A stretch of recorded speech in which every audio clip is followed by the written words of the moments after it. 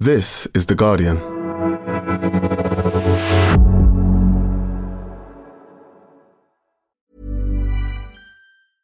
Hey, I'm Ryan Reynolds. At Mint Mobile, we like to do the opposite of what Big Wireless does. They charge you a lot, we charge you a little. So naturally, when they announced they'd be raising their prices due to inflation, we decided to deflate our prices due to not hating you.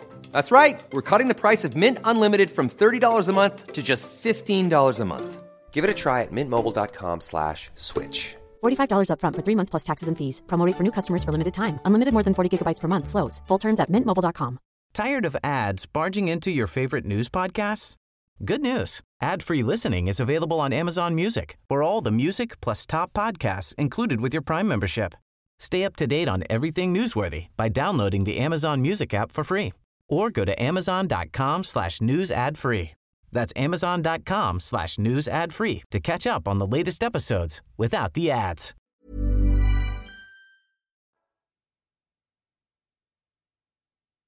Welcome to The Guardian Long Read, showcasing the best long-form journalism covering culture, politics and new thinking. For the text version of this and all our long reads, go to theguardian.com/long read.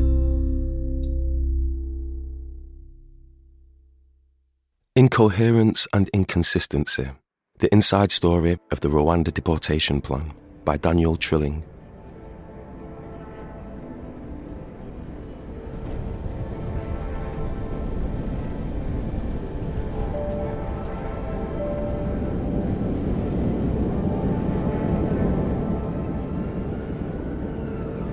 On the afternoon of the 14th of June 2022, as the clock ticked nearer to takeoff, Hamza was sitting alone in a van, handcuffed, crying. Like dozens of other men selected for removal to Rwanda, he had come to Britain in search of refuge after fleeing mortal danger in his home country. The first he had heard of Rwanda was when he received a letter from the Home Office in mid-May, sent to the detention centre where he was being held a few weeks after he crossed the Channel from France. "I'm being relocated to Rwanda. What does this mean for me?" read the title of a fact sheet Hamza was later given. "Rwanda is a fundamentally safe and secure country," the document continued. "It is known as the Land of 1,000 Hills due to its striking landscape and is home to a wide array of wildlife. Rwandans," it added, "are friendly to visitors." "I lost my mind when I heard that I would be sent to Rwanda," Hamza told me when we spoke recently. Hamza is from the Middle East, and the prospect of being sent to a part of the world he knew little about made him extremely frightened and worried. Like many of the men selected for deportation, he saw the UK as his only hope of refuge. Most contacted lawyers, who rushed to lodge appeals on their behalf within the tight 7-day deadline set by the Home Office.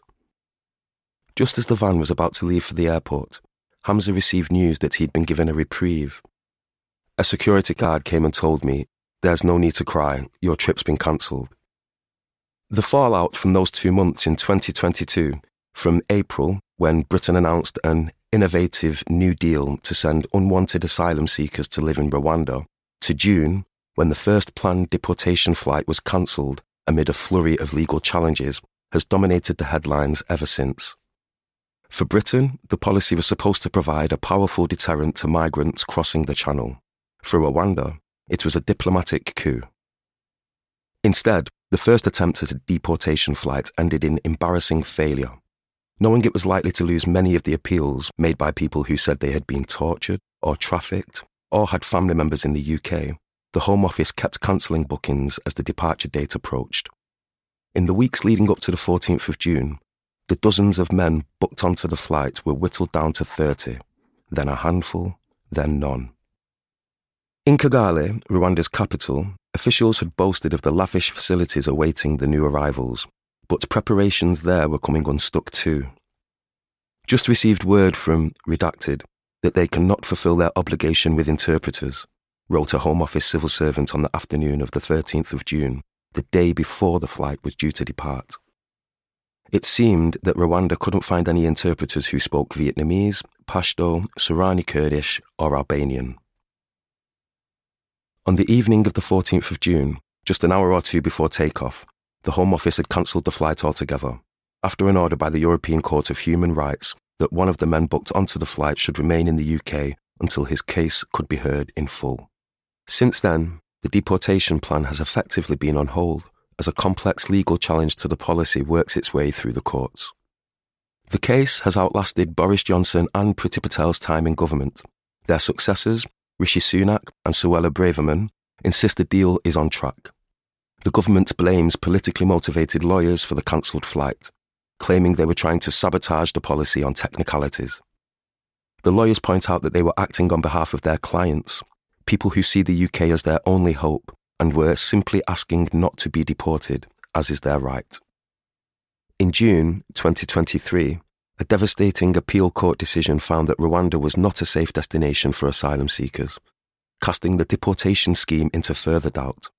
Rwanda's assurances about its own asylum system, even if they had been given in good faith, couldn't be trusted, said a panel of judges by a 2-1 majority.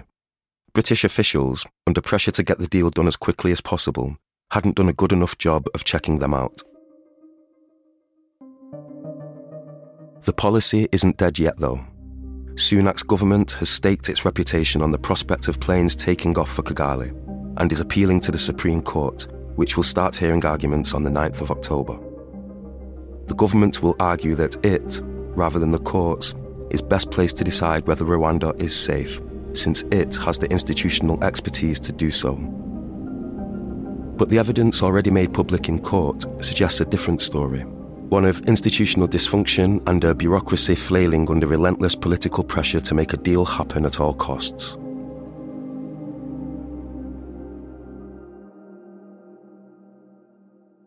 From the outset, the British government knew it was taking a huge risk.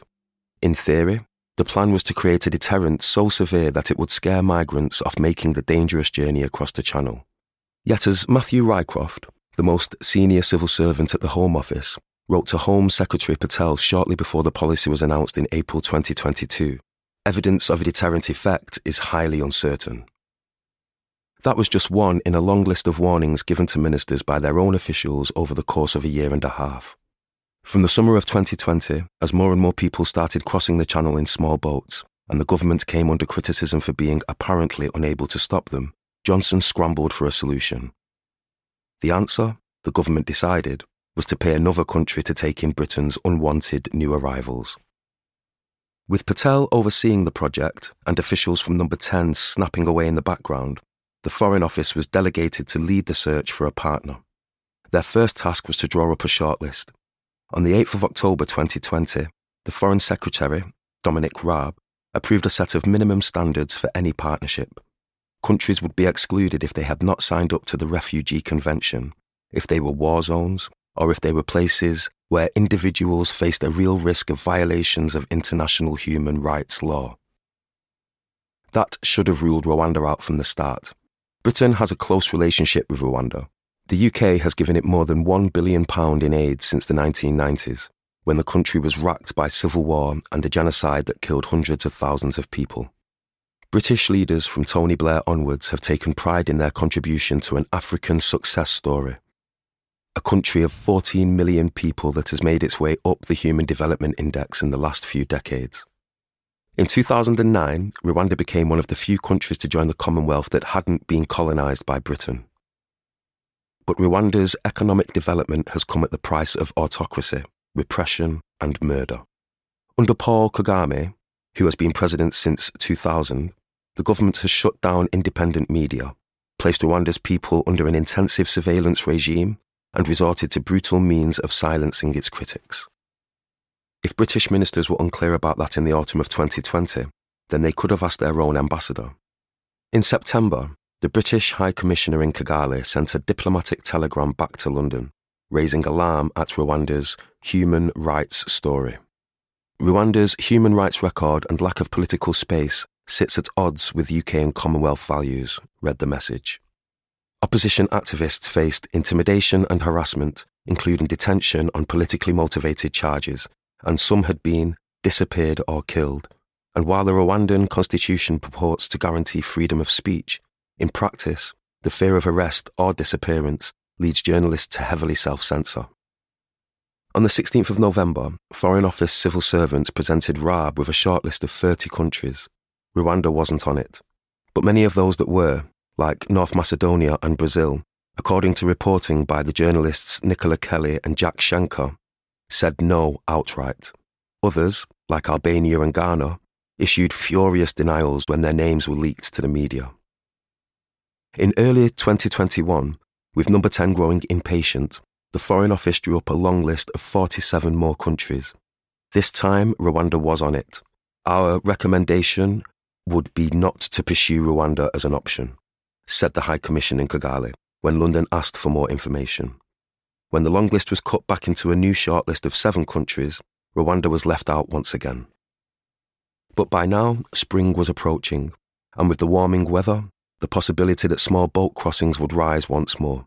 In March, to get ahead of the issue, Patel unveiled her draconian new plan for immigration, later passed into law as the Nationality and Borders Act. It promised to deter migrants from crossing the channel by giving the government the power to deport asylum seekers to a safe third country.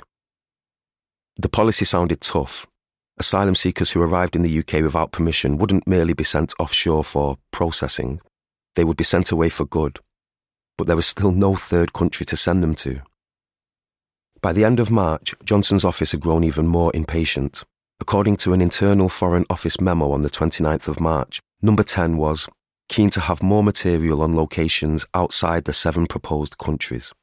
3 days later, officials reported that the PM himself is chasing.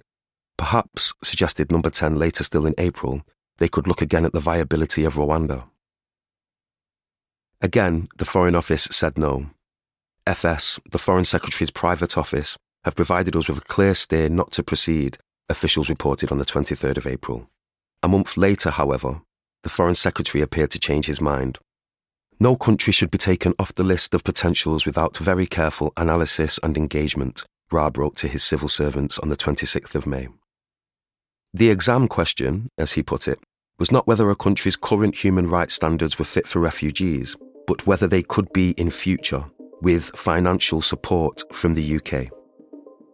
In mid-June, after Johnson had once again shared his frustration at the rate of progress, Raab authorised his diplomats in Kigali to make an informal approach to their hosts. On the 24th of June 2021, officials had good news to report. Rwanda was one of the countries keen to engage on tackling the migration crisis, they said, though the offer should be presented as a value proposition. In other words, the Rwandans wanted to know what was in it for them. The Rwandan government has a reputation as a canny negotiator. Dealing with donors was like milking a cow, one Rwandan politician famously quipped, and their interest in this deal has always been more than merely financial. On the one hand, it helps this small country to punch above its weight diplomatically. Rwanda has become something of a specialist in helping wealthier countries outsource their migration management. In 2013, it struck a deal with Israel to take charge of several thousand Eritrean refugees that Israel wanted to expel. In 2019, it agreed to temporarily host refugees who had become trapped in Libya in their attempt to reach Europe. In 2021, Rwanda signed an agreement with Denmark for a migration deal similar to the one with the UK. Denmark has since paused its plans while the EU searches for a Europe-wide deal instead. As Kagame put it in a 2019 speech, his aim was to show that Africa itself is also a source of solutions. And it's not just migration deals. Rwanda's military carries out peacekeeping operations in parts of Africa where Western troops might once have done the job. While last year, Kagame proudly announced that construction on Africa's first COVID vaccine factory had begun in Kigali. As Eric Ndushabande, a prominent Rwandan political scientist, put it to me, international cooperation helps promote Rwanda's international image as a reconciled society, a place of peace and security, and a destination for doing business. On the other hand, deal-making is also a way for Rwanda to blunt international criticism. As the Foreign Office warned in March 2021, if a deal went ahead, Britain would need to be prepared to constrain UK positions on Rwanda's human rights record. This already seems to have been borne out. In 2012, when Rwanda was accused by the UN of backing an armed group responsible for mass killings and rapes in the neighbouring Democratic Republic of Congo, The UK withdrew £21 million in aid to pressure Rwanda to stop. This year, when the UN made the same accusation, prompting the US, Belgium, Germany and France to call on Rwanda to end its support for the armed group, the UK issued a vague statement that didn't even mention Rwanda by name. Rwanda's own interests aside, was it actually capable of doing the job the UK was asking of it? In some respects, Rwanda, which is a party to the Refugee Convention, is a regional leader in refugee management. The country, which hosts 134,000 refugees from neighbouring Burundi and Democratic Republic of Congo, gives refugees full access to work, healthcare and education, and lets them move freely around the country. But it has far fewer resources at its disposal than the UK. The UN's refugee agency, UNHCR, says that about 90% of Rwanda's refugees are hosted in isolated rural camps, with most dependent on humanitarian assistance from the World Food Programme, the UNHCR, and other aid agencies. A greater problem still, since Britain would be relying on Rwanda to handle people's asylum applications, is that its asylum system is largely untested. The vast majority of refugees from Burundi and DRC were granted refugee status by diktat on arrival in the country. That's relatively easy for a state to do. It is much harder to consider asylum claims one by one, in accordance with international law. That requires a bureaucracy capable of listening to an individual's story, often working in 2 or more languages, and assessing it in a fair and open manner.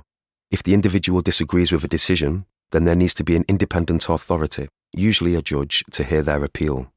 Above all, such a system should not endanger people by sending them back to countries where their lives are at risk, a practice known in refugee law as rifumo. On paper, Rwanda has such a system. In practice, not so much. According to the UNHCR, which gave evidence in court, Rwanda's asylum system is opaque, under-resourced and discriminatory. Initial screening is carried out by a branch of the country's intelligence services, which, the UNHCR says, has arbitrarily denied access to LGBTQ asylum seekers and those from certain parts of the world, particularly the Middle East and Afghanistan. Rwanda disputes these claims. The Rwandan state lacks staff and training. As recently as last year, according to the UNHCR, it employed just one civil servant to sift through claims at an early stage of the process, while asylum seekers struggle to find interpreters and lawyers. And although Rwanda's High Court is supposed to be the final court of appeal for those who wish to challenge a decision, there's no way to access its record on asylum appeals because, according to the UNHCR, it's never actually heard one before. There is also evidence that the Rwandan state has directly harmed refugees. The most notorious incident happened in 2018, when at least a dozen Congolese refugees were shot dead by security forces during a protest over food rations in the country's west.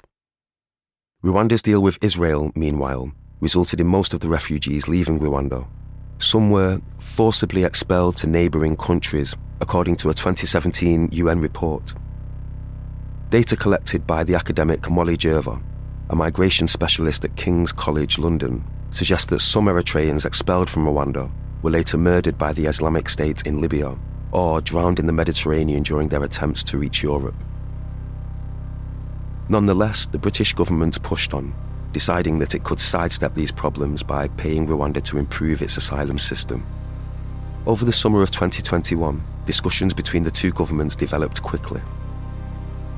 On the 29th of July, the same day that Johnson and Kagame both addressed a global education conference in London, Raab approved Rwanda for intensive engagement, along with 3 other countries on the Foreign Office shortlist. A few days later, the British High Commissioner in Kigali met with Rwanda's Foreign Minister, Vincent Biruta, to confirm the start of technical negotiations, proposing a call between ministers to bless the arrangement.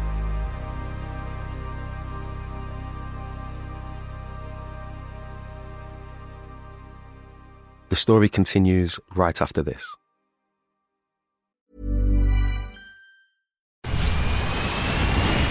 Where's that dust coming from? Still finding debris after vacuuming? Eufy X10 Pro Omni Robot Vacuum has 8,000 PA of powerful suction to remove debris deep in carpets. And it's totally hands-free. Want to know more? Go to eufy.com. That's EUFY.com and discover X10 Pro Omni, the best-in-class all-in-one robot vacuum for only $799. The audio long read is supported by BetterHelp. Here's a question. If you had an extra hour in your day, what would you do with it? Watch TV? Read a book? Meet up with a friend? Maybe a little nap? A lot of us spend our lives wishing we had more time. But for what? Perhaps to best answer that, you need to work out what's truly important to you, then make that a priority. Therapy can help you work out what's most important to you. It isn't just for those who've unfortunately experienced trauma in their lives. Therapy can be helpful for learning positive coping skills and for setting boundaries. It can empower you to be the best version of yourself. If you're thinking of starting therapy, give BetterHelp a try. It's entirely online and designed to be convenient, flexible, and suited to your schedule. Just fill out a brief questionnaire to get matched with a licensed therapist and switch therapists anytime for no additional charge. Learn to make time for what makes you happy with BetterHelp. Visit betterhelp.com/audiolongread today to get 10% off your first month. That's BetterHelp, HELP.com/audiolongread.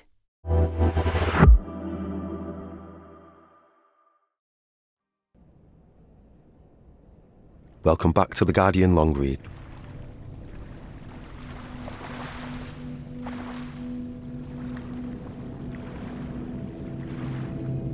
By the end of 2021, the two sides had the outline of a deal.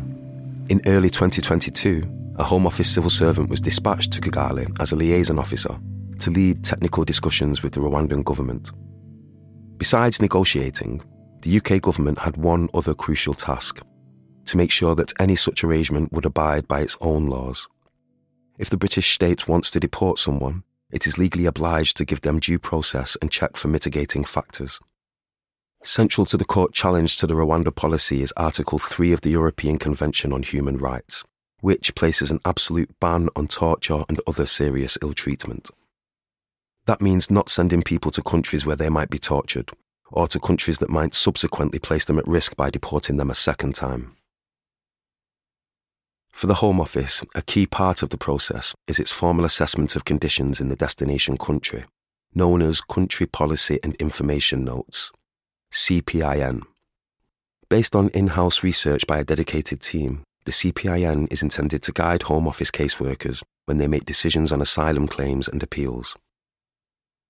As negotiations reached the closing stage in early 2022, pressure was mounting to complete a new CPIN for Rwanda.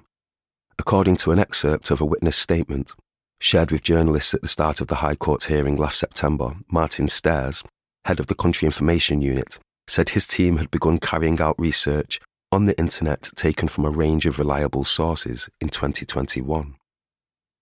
Their first in-person visit to Rwanda didn't take place until late January 2022, however, and it did not yield much. The 4-strong delegation of civil servants met with the Rwandan government officials who explained the working of the country's asylum system in general terms. According to official notes from the trip, the only dedicated refugee site the team visited was the camp hosting evacuees from Libya at Gashora, about an hour's drive south of Kigali. A resident told us it was good at Gashora, state the notes. But even this wasn't particularly useful information, since Rwanda runs the Gashora camp jointly with the UN. In March, with UK officials noting a pressing need for more information, since the two governments were in a position to reach agreement in a matter of weeks, the country information team made a second fact-finding trip. This time, they were authorised to meet with local UNHCR representatives, the most reliable source of independent information. However, the team was instructed not to reveal the true purpose of their visit. The UNHCR had already publicly criticised the UK government's asylum policy and an internal Home Office message sent before the visit warned that engagement with UNHCR gives them more time to campaign against these measures when they are announced. After returning to the UK on the 23rd of March, the country information team began to put their report together. In April 2022, Britain and Rwanda announced their deal to the world, with Britain making a first payment of £120 million to Rwanda the same month, plus another £20 million to fund preparations for the arrival of deportees. The agreement was expressed in a Memorandum of Understanding, unlike a formal treaty, a non-legally binding document, which stated that Rwanda would treat each relocated individual and process their claim for asylum in accordance with the Refugee Convention. Asylum seekers would be treated in accordance with international human rights law. A monitoring committee would be established to oversee standards. Behind the scenes, however, the CPIN still wasn't finished.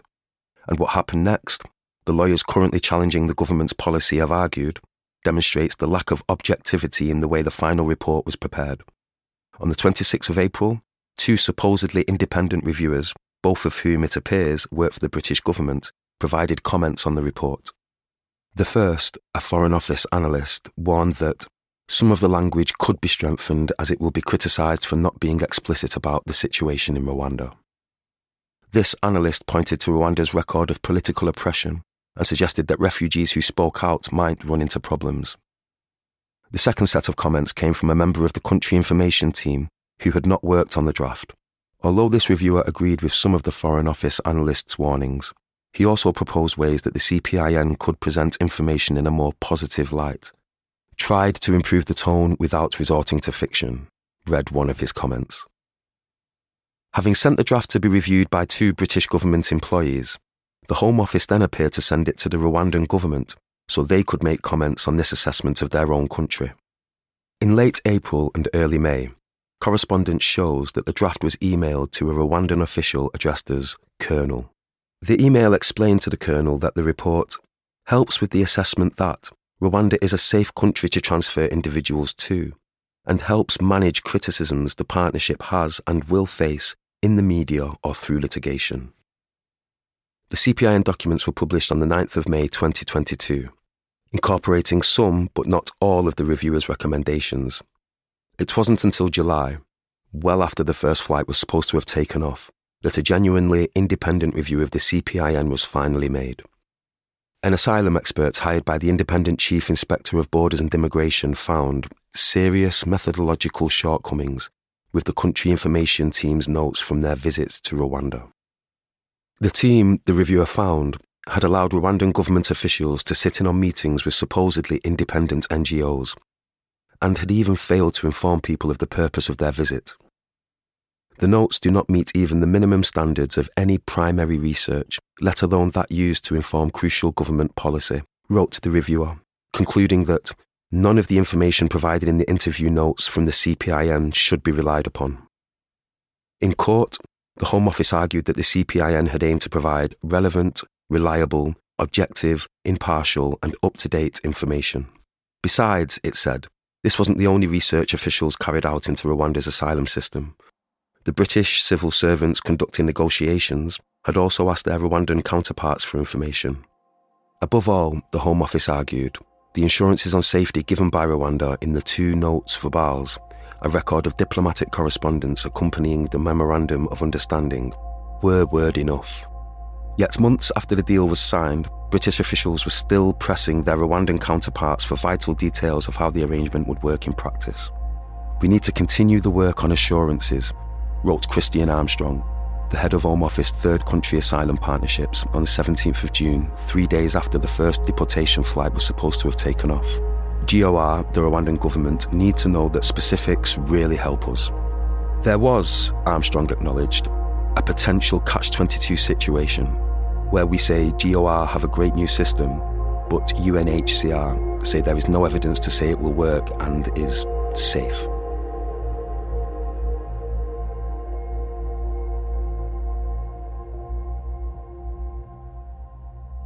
June 2022 was supposed to be a moment of triumph for both Johnson and Kagame.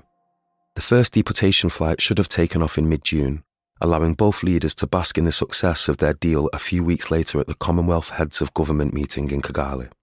Kagame had personally overseen its planning, holding in-person meetings with the head of the Commonwealth, the then Prince Charles.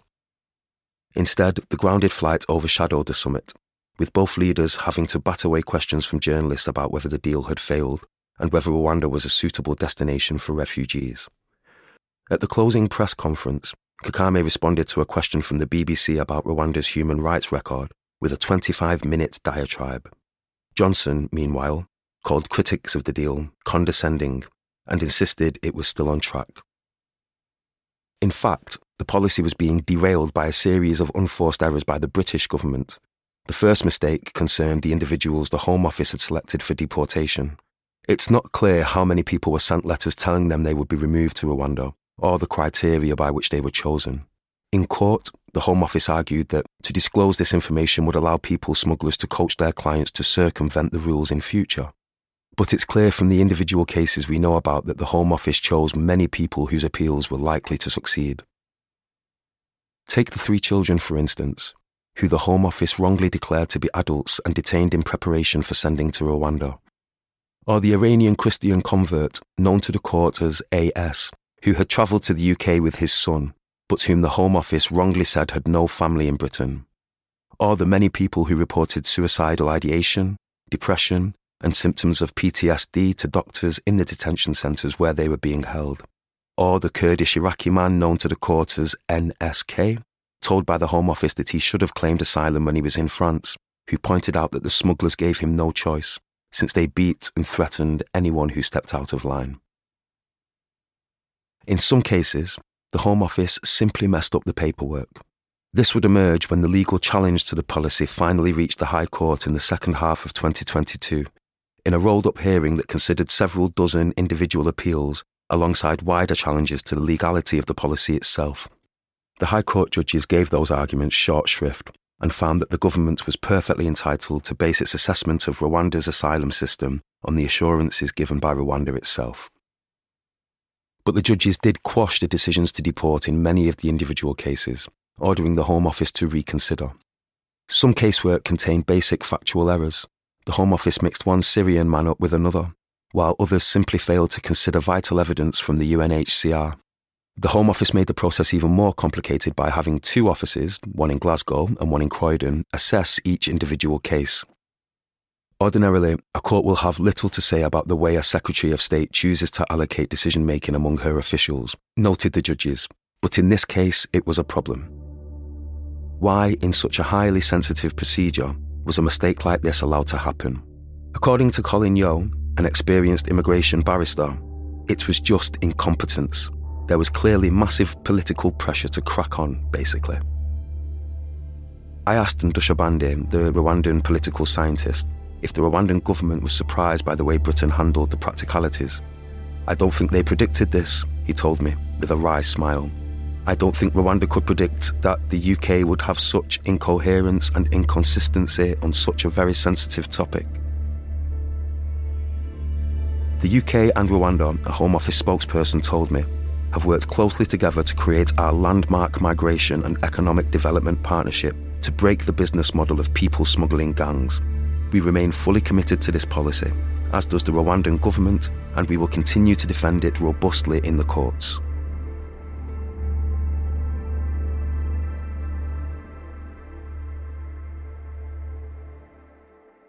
It is clear that ministers ignored warnings about Rwanda's suitability for a migration deal, and that the Home Office made mistakes in trying to carry out the plan. But does that make the policy unlawful? The answer comes down to how much trust the court should place in a government's word. In its defence, presented to the High Court, the Home Office argued that Rwanda's assurances were enough, and that any past bad practices were irrelevant, since the UK and Rwanda both had a strong interest in making the new system work. When the High Court agreed with this point, in the decision handed down in December 2022, it was enough for Sunak's government to recommit to the policy. In March 2023, the current Home Secretary Suella Braverman introduced a new bill, later passed into law as the Illegal Migration Act, which went one step further than her predecessor. Where Patel had sought to make it possible for the government to deport asylum seekers who entered the UK without permission, Braverman's law makes it a duty. But in June this year, the Court of Appeal delivered a verdict that threw the whole Rwanda policy into question. By a 2-1 majority, a panel of judges found that there was a genuine risk that asylum seekers might have their right to freedom from torture violated if they were sent to Rwanda. Its asylum system couldn't be trusted not to wrongly reject people and send them onwards to danger. Although the Rwandan government had acted in good faith, wrote Lord Justice Underhill, one of the 3 appeal judges, its assurances weren't enough. Home Office civil servants had worked hard to find out the truth, he continued, but perhaps as the result of the pressure of the timetable, they were too ready to accept assurances which were unparticularised or unevidenced, or the details of which were unexplored. The British government hopes that this 3-year drama is reaching its final act. The Supreme Court's judgment is expected by the end of this year, and Sunak has already indicated that if the Supreme Court finds in the government's favour, he will ignore any further injunctions from the European Court of Human Rights. Even if individuals appeal against their deportation, government sources have briefed journalists that it will send them to Rwanda regardless. Braverman has spoken of her dream of seeing a deportation flight take off for Kigali. But what would it mean for the Rwanda deal to actually work? What would success look like? For Rwanda, it has already yielded some rewards. Officials like the Rwandan High Commissioner to London, caught by journalists in an undercover sting last month, might rankle at seeing the UK pose as the refugee country, the solace country, the protection country, the compassion country, while Rwanda's reputation is hauled over the coals. But Rwanda has got the money that was promised, and for the moment, it has one less potential critic when its own human rights abuses are exposed. For the British government, the policy would not only have to succeed in deporting asylum seekers to Rwanda, it would have to actually deter people from crossing the channel. Would the sight of a few hundred people exiled to Kigali really convince someone who has crossed the Sahara, or the Mediterranean, or the mountains between Iran and Turkey, or spent days cooped up in a lorry across Turkey and Europe, not to take that final trip from Calais to Dover? Or if the intention really is to deport far greater numbers, perhaps tens of thousands of people a year, would Rwanda, or any other country for that matter, really be willing to accept them? In the meantime, the government's plans are in limbo, and with the threat of deportation still hanging over them, the people targeted by the Rwanda policy are in limbo too. More than 24,000 asylum seekers have now been sent letters by the Home Office warning them they might be deported. Nothing is ended. It's still going on. They still want to send me. Hamza, the asylum seeker who had the late reprieve on the 14th of June 2022, told me. I am in complete shock. I don't know what fate they have in store for me. I just can't believe that it's possible in this country to treat a human being like this. I fled war, danger in my country, and came to seek shelter in this country, to be protected, to live a normal life. But instead, I have been treated like a criminal. I have been made to suffer.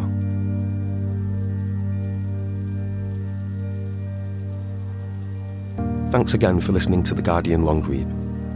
That was Incoherence and Inconsistency, the inside story of the Rwanda deportation plan by Daniel Trilling, read by David Judge and produced by Nicola Alexandru and Joshan Chana.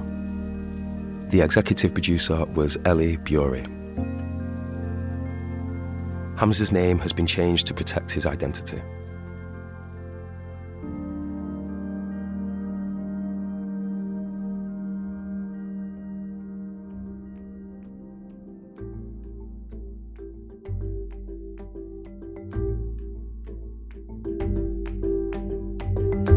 For more Guardian long reads in text and a selection in audio, go to theguardian.com/long read.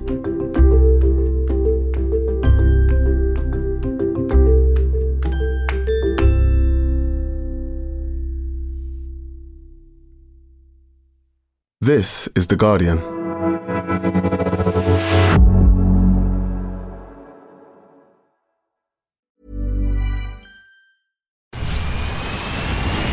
Where's that dust coming from? Still finding debris after vacuuming? Eufy X10 Pro Omni Robot Vacuum has 8,000 PA of powerful suction to remove debris deep in carpets. And it's totally hands-free. Want to know more? Go to eufy.com. That's EUFY.com and discover X10 Pro Omni, the best-in-class all-in-one robot vacuum for only $799. Tired of ads barging into your favorite news podcasts?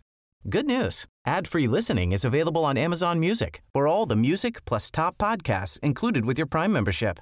Stay up to date on everything newsworthy by downloading the Amazon Music app for free or go to amazon.com/news ad free. That's amazon.com/news ad free to catch up on the latest episodes without the ads.